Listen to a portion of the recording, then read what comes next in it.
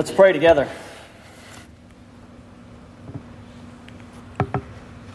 We come together now, Father, in fellowship, in koinonia with you. Lord, we come in the name of Jesus Christ, the Lord.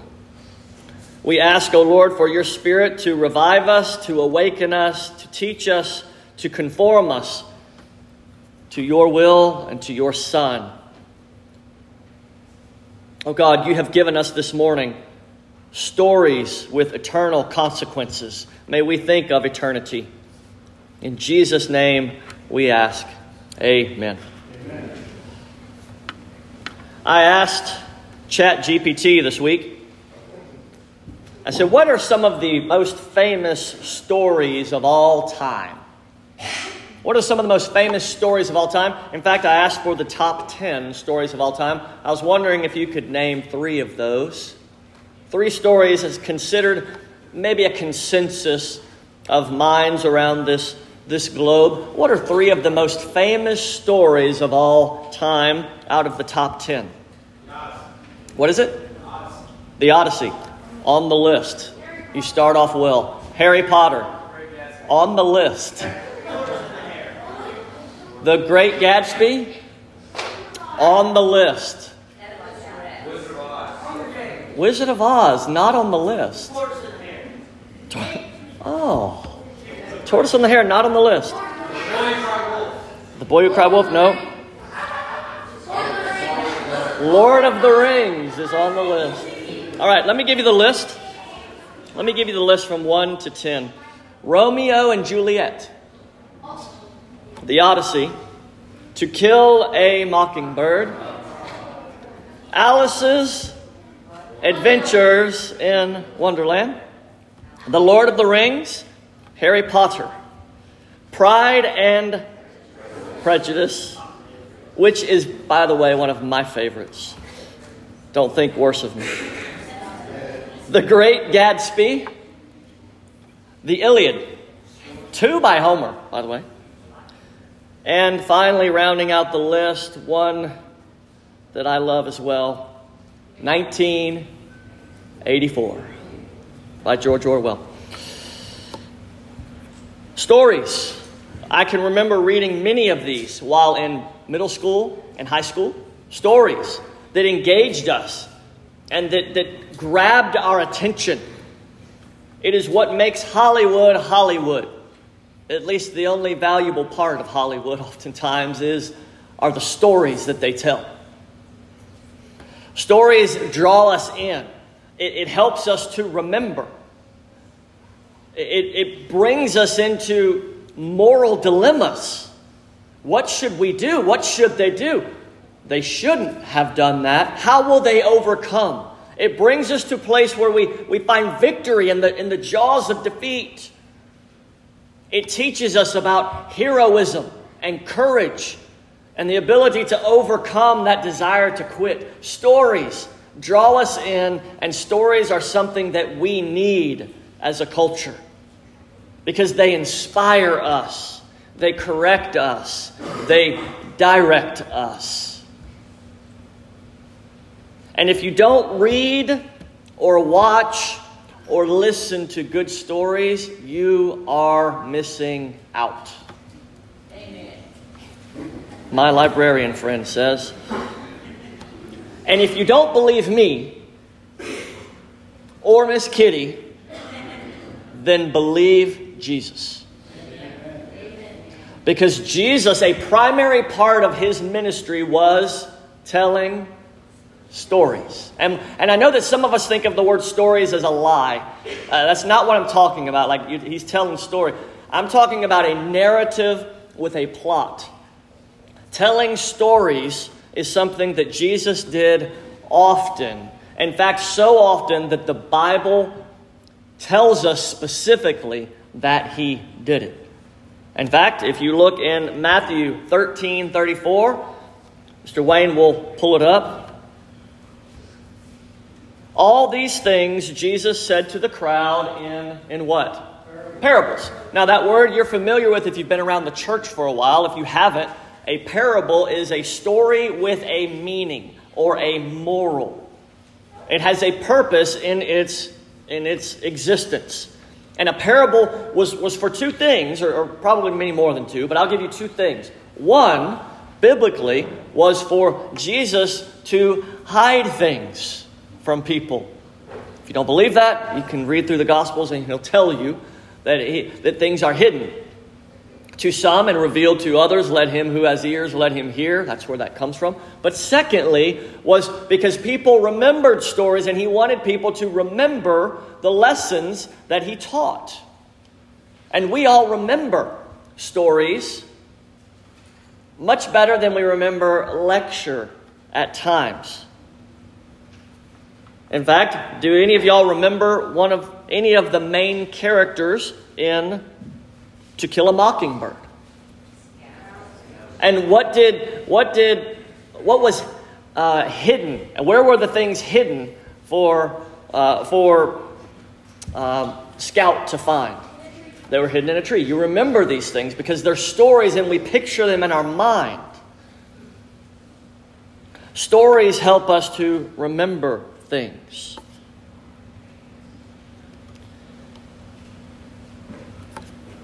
Let's look this morning, at stories that Jesus gave us. And here's the framework that I want to set up. The framework is not, hey, let's hear some stories, but let's look at how Jesus took real world things and gave eternal truths. And so I've entitled the message, and I want to say it a few times for us to remember the point of today. Jesus told stories with eternal consequences. Jesus told stories with eternal consequences. And I'm going to tell you here today, the stories that Jesus told 2,000 years ago have eternal consequences for me and for you. And they have very real application for you and I today. I'm going to begin in Matthew 13 because that's where I'm going to begin. There are those before that. And most of what I will be sharing today come from the Gospel of Matthew. And they will have purpose and help for us today. Matthew 13, beginning of verse 31. He put another parable before them, saying, "The kingdom of heaven is like a grain of mustard seed that a man took and sowed in his field. It is the what? It's the smallest of all seeds. But when it is grown, it is large, and it is larger than all the garden plants and becomes a tree, so that the birds of the air come and make nests in its branches." Well, what does this parable, this story mean? We think about this itty-bitty seed turning into this massive tree. Not a garden plant, but a massive tree. And I've seen a watermelon seed. It's pretty big. And it doesn't grow into a massive tree. But this itty-bitty mustard seed grows into a tree to support the birds and the nests of the birds and the squirrels, presumably, or whatever else would nest in a tree. What is the point of this? What does he say is like the mustard seed? Maybe that will help us. Well, in this case, he says the kingdom of God or the kingdom of heaven. In other cases, he alludes to faith being like the mustard seed. But this is the kingdom of heaven, which is God's kingdom that will start itty-bitty. In fact, so itty-bitty that it started in one person. And that was Jesus Christ, who showed up and said, "The kingdom of heaven is at hand. Repent and believe the gospel." Until it grew to 12 men following him, until it grew into the group of disciples, until it grew into 3,000 and then 5,000. And we see it in Acts growing and growing. And we begin to see the tree planting and taking root and growing into what God will make it to be. And think about this. It started in a small city in the Middle East and now is in Plaquemine, Louisiana. Do you think Jesus was right? Amen. Amen, he was right. And y'all, we're still part of it. We had hundreds of people on our campus Sunday night. Did we not? And you know what I heard? I heard several people say, every stop I took, they told me about Jesus. Every stop where we went, we heard the message that Jesus saves sinners that repent. The kingdom of God is a mustard seed that grows and grows. And church, I want you to know my goal in this church is to grow the kingdom of God, the kingdom of heaven. And it's in you, and it's in those who are coming, and it's in those who will hear. This is the kingdom of God, and it is growing here. And so he continues, and anybody remember off the top of your head, what's the other illustration that Jesus gives to talk about the kingdom of heaven growing? Anybody? Taters. It's not that one. I'll let Wayne pull it up, verse 33. He told them another parable. The kingdom of heaven is like leaven, like yeast, that a woman took and hid 3 measures in flour till it was all grown up. Oftentimes we think about this world and how bad things are going around us and how governments are failing and other religious militants are growing around us and how terrible our culture has come in the last 70 years and how far we've fallen. And a lot of that is true. In fact, all of that is true. But, Christian, hear me. And don't hear me, hear Jesus. Jesus wanted us to know, despite the problems that are going on around us, there is victory. And it comes in the name of Jesus Christ the Lord. And we are part of that. In fact, Christian, you can look and say, I am a part of that. I know who I was. I know who I am. And Jesus is the difference. Amen? Amen. There is victory, and that is what Jesus said. So though the gates of hell come against the kingdom of God, they shall not prevail. Amen? Amen. It is the kingdom of God that will take root, mature, and grow. And is growing in you and me today. All right, there you go. Stories with eternal consequences. Why does it matter? Because for those who are in Christ and in the kingdom, there is eternal glory. But for those who are not in Christ, there is eternal condemnation, and we will get to that. Stories with eternal consequences. Now we move down to verse 44. One of my favorite parables in one verse. It's actually 2 of my favorite parables in 2 verses, but I'm going to say it in one verse. And here it goes. You can probably quote this one. The kingdom of heaven is like treasure hidden in a field, which a man found, and he covered it up. Now wait, what? Covered it up? That doesn't make any sense. If you find a treasure, why would you cover it up? Well, that's what he did. He covered it up. Then, in his joy, he goes and he sells all that he has and buys the field. You got it? He covered it up so that he could acquire it. Now, let me give you same psalm, 2nd verse. Verse 45. Again, the kingdom of heaven is like a merchant in search of fine pearls. Now, Miss Shirley showed me her bracelet this morning. The fantastic bracelet that David built for her over the years. We talked about some things Wednesday night in our study. We talked about things that we treasure, things we love. And she shared the bracelet. I love it. She showed me this morning a treasure. Now, here's somebody treasure hunting. Some of y'all had a special guns or a special thing that was given to you. Listen to this one. He was in search of fine pearls. He was a treasure hunter who, on finding one pearl of great price, what did he do? He went and sold all that he had to buy the one that mattered. Same psalm, 2nd verse. What do these two stories have in common? Look at them. You may not have it up here. I'm going to draw your attention. Look at verse 44.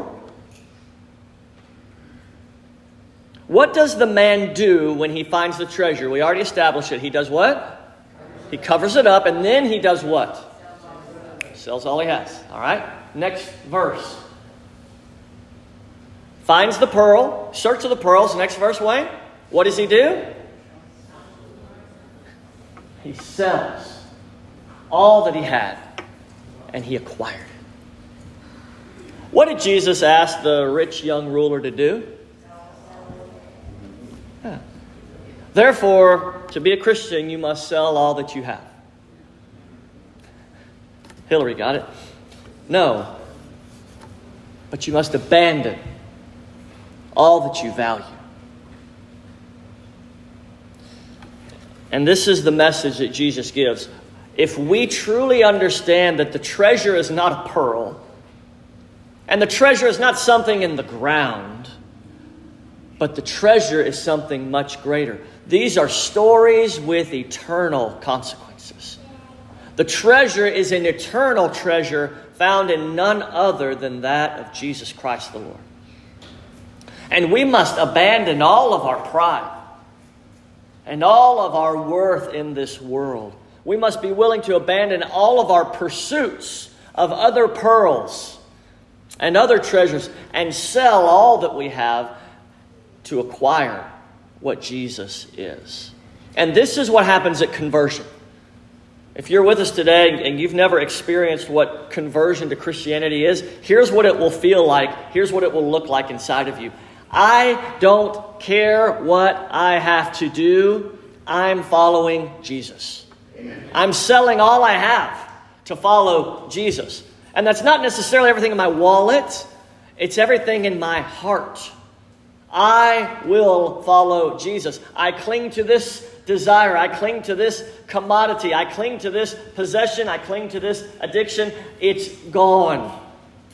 I'm selling it all to follow Jesus. This is a conversion parable. I'm selling it all to come to Jesus. And Christian, you know what I'm talking about. And when the Bible says, when Jesus says that you must die to yourself, take up your cross daily, we have to take inventory of all of our desires and say, I have pursued other pearls, and I've got to get rid of my other pearls. It is Jesus and only Jesus. We sang it this morning, church. Did you sing it? Did you mouth the words or did you sing it? Hallelujah! All I have is Christ.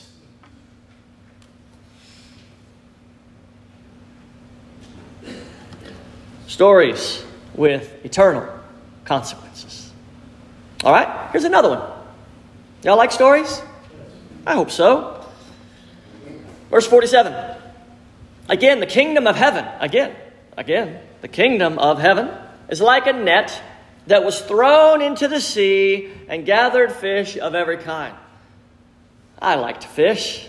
I can get into this kind of story. So you throw your net out. When you net fish, you don't know what you get. When you're throwing a line, you know what fish you're going for, generally, right? When you throw a net, whatever gets in that net, let's go. And so he pulls in fish of every kind. Verse 48. When it was full, the men drew it ashore and sat down. And what did they do, church? They sorted the goods into containers, but threw away the bad. Y'all are familiar with the term trash fish, right? Those are the fish that you catch that you don't want because they don't eat well. It's catfish, right? Oh, I said that out loud. I did, and I meant it. Catfish, you just throw them back. Those things are trash. You don't want to eat that. They sorted the fish, and they threw away the bad. So it will be at the end of the age. The angels will come out and separate. Who will they separate, church? Help me out. the evil from the righteous. Y'all are paying attention, aren't you? I hope so. This is a story with eternal consequences right here.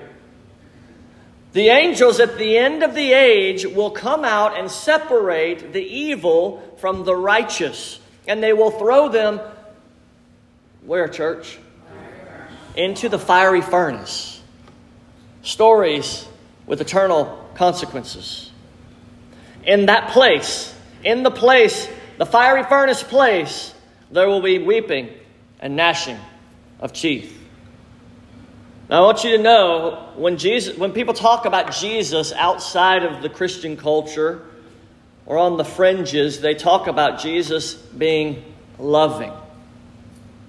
And what they mean by that is Jesus is accepting and tolerant of all things and all people.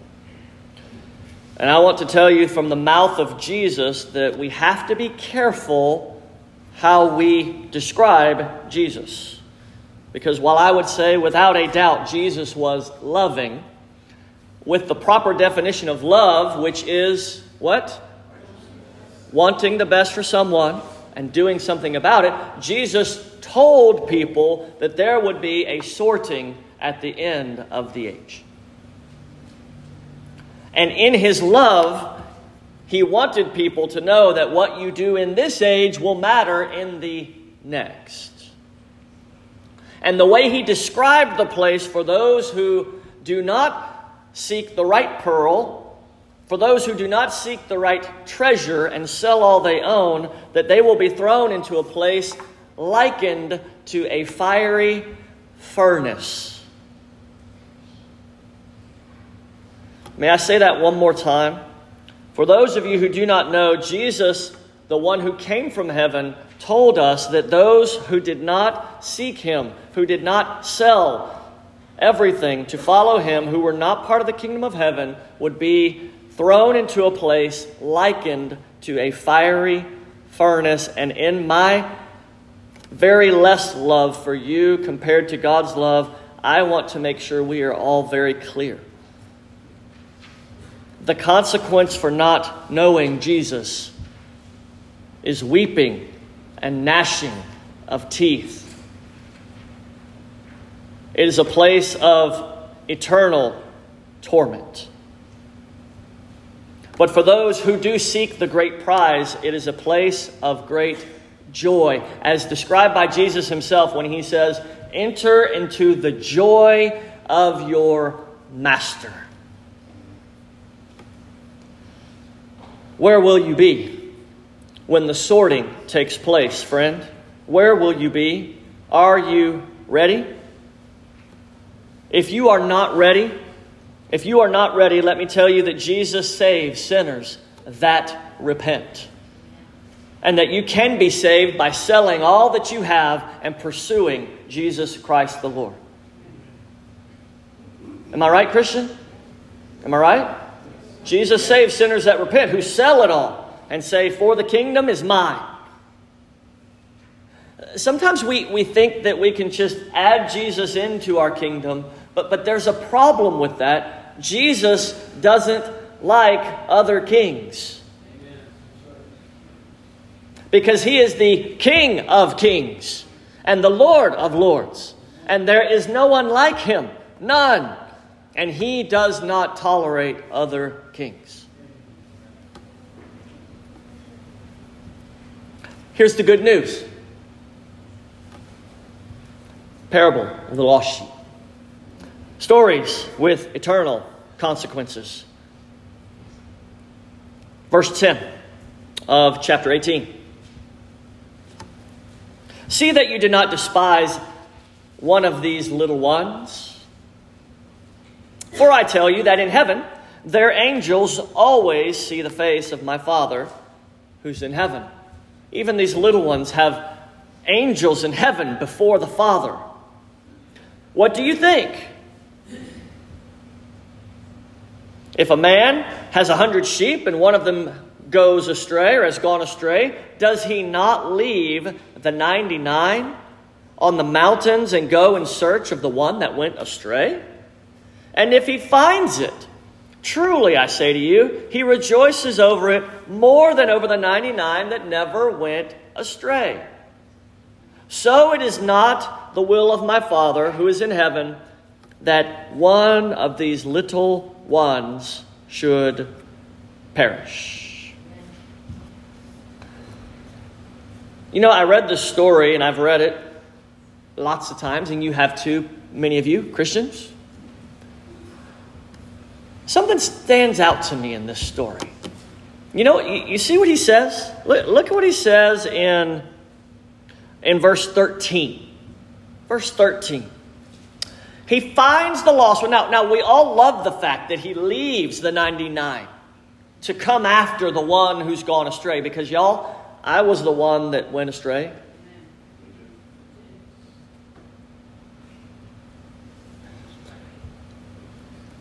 He rejoices more over the what? Does that bother you? Read it again. He rejoices more over the one than the 99 that didn't go astray. That's not fair.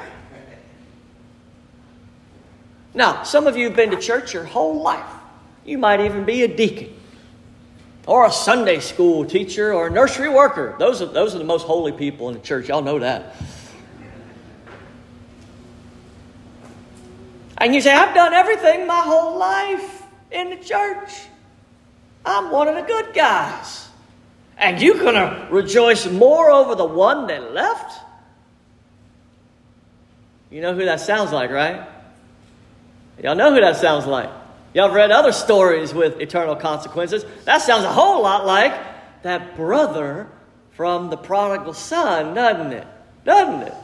Well, Father, I've never messed up. I've always been faithful to you, and you killed the fatted calf because that boy came home. He was a mess. So I don't think we should feel that way.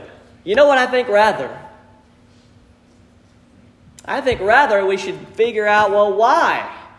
Why does he rejoice more over the one that came back rather than being grumpy over the sinner and the fact that he got to sin and have some sort of perceived pleasure that we didn't get to have? Right? So why? Why does the father and the prodigal son, and why does the shepherd rejoice over the one who comes home? Think on it for a minute, and I'm going to give you my answer. Why? Does the shepherd not love the ones who are his, all of those who are his? Does he not love all of them? Parents, you have more than one child. Do you not love all of them? Right? I love most of mine. No, I do love you, Titus. I do. I'm playing. It's not that he doesn't love them. It's that there's a joy over redemption. Come on now, y'all. If you've experienced the redemption, you know what I'm talking about. It's a redemption that brings joy. Because here's how it goes. Y'all have been there. You pray for someone. Years. Right, Miss Betty? You pray for somebody years and years. And you love them. And you pray and you pray. And they come to the Lord Jesus and you ignite. Because one who was lost is now found. And there is great joy. Because what seemed to be a desperate and terrible situation, fiery furnace worthy, has now become a homecoming, joyful moment. And you better celebrate. The Lord loves redemption. In fact, He loves it so much that every one of you, Christian, got to experience redemption. There's not a soul I'm looking at in this room that hasn't sinned and sinned big. And you know what I'm talking about. And you got to experience redemption. Hey, sheep, you came home because the shepherd came and got you. Amen. Praise the shepherd's name. We better keep going. Stories with eternal consequences. Here, this one. All right. Get your toes. Get them ready. You got your toes? Get them ready. I'm about to step on them.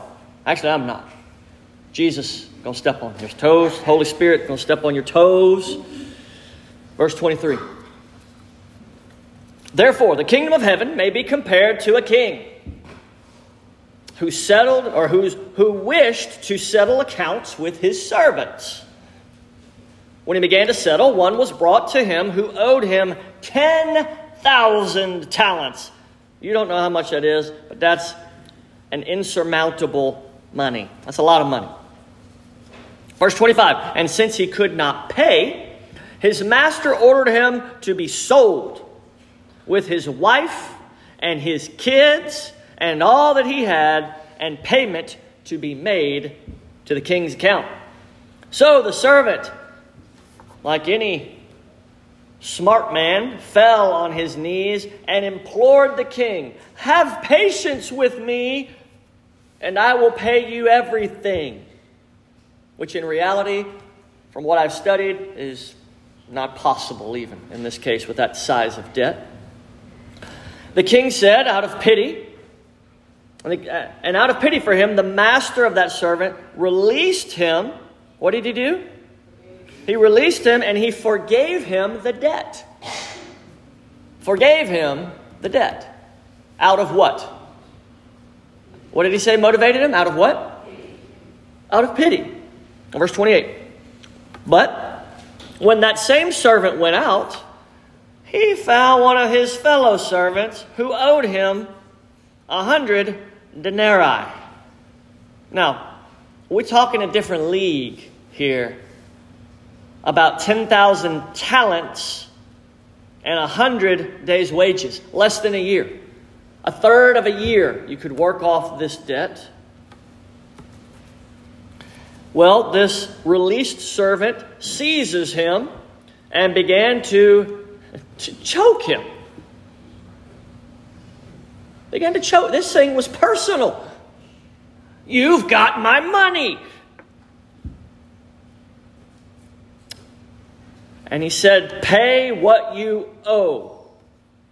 So his fellow servant, fell down and pleaded with him. Have patience with me, and I will pay you. He refused and went and put him in prison until he should pay the debt.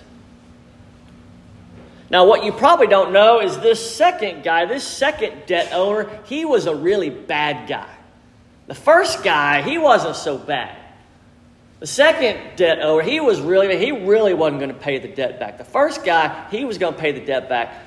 The second guy, he was a really, really bad guy. Is that true? No. That's not true. They were both indebted. And this is what happens in our lives sometimes. We look at that story and we say, I am really not that bad. My intentions are good. I'm going to pay back that debt. I'm all right. But that guy, have you ever met my wife? She's bad. Have you ever met my cousin? That guy's bad. There's no way they deserve the murder. But me, I'm all right.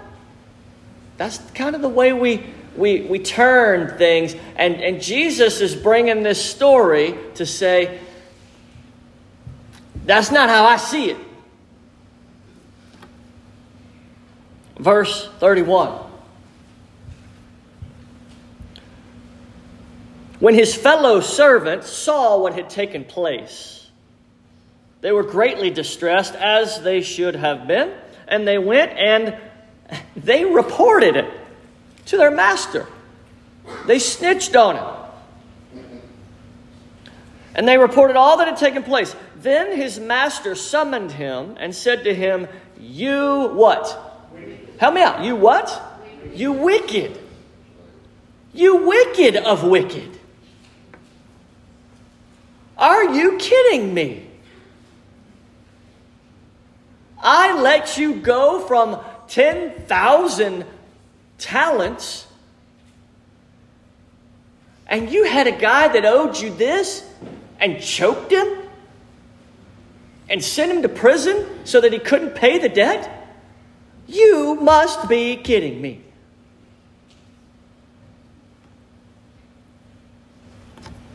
You wicked servant. I forgave you all the debt because you pleaded with me. And should you not have had mercy on your fellow peer servants, as I had mercy on you? Look, y'all, this is what sin does to you and to me. Sin transforms reality. Y'all know what fog does, right? Y'all know what fog does. When you see fog, you can't, nothing, like the trees don't disappear. You just can't see them because they're far away. They transform what we see. This is what sin does. It clouds your mind. And some of you are thinking of somebody right now that doesn't deserve forgiveness.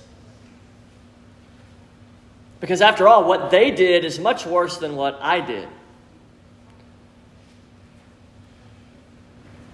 Stories with eternal consequences. Here's the reality. In God's sight, in His measure of righteousness, you don't measure up. And yet, Christian, He has forgiven all of your deficient measurements. In what world does it make sense that the greater sins against an eternal God and the eternal debt that is unpayable that we have been forgiven, should we not turn to someone who has wronged us in this world, albeit badly wronged us?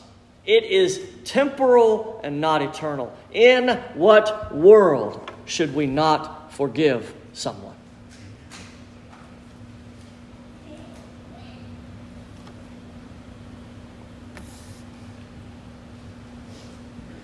Verse 34 says this, "And in anger his master delivered him to the jailers until he should pay all his debt. So also my heavenly Father will do to every one of you." Watch this. Hear this. It's on the screen. "So also my heavenly Father will do to every one of you if you do not forgive your brother from your heart." Christian, I leave you with this message, not my words, but the words of our Lord Jesus Christ, given to us by His Holy Spirit, and into your eyes and into your ears, and I pray into your heart. "So also my heavenly Father will do to every one of you if you do not forgive your brother from your heart." Stories with eternal consequences. Jesus Christ was filled with stories with eternal consequences. My hope and prayer is that you today have heard these stories with eternal consequences. My hope is that you will have sold everything that you have and seek to follow Jesus. My hope is that you will not end up in the fiery furnace, but in the place of eternal joy of your Master. My hope is that you know how to forgive people. My hope is that you will be a part of spreading the great kingdom that is like a mustard seed or like leaven. And there are many other stories of eternal consequences. Jesus Christ has given to us what matters 10,000 years from now. It is the wise ear that will hear today and hearken the words of Jesus and store them up into your heart. These are stories with eternal consequences. Let us pray. Father, we love you. We thank you for your word. We thank you for the stories with eternal consequences that you have given to us. Father, may we live in the kingdom. May we sell all we have for the kingdom. God, may we be people of grace and forgiveness, and may we enter forever the joy of our Master. Father, convert souls. We ask this in Jesus' name. Amen. Come to our time of response.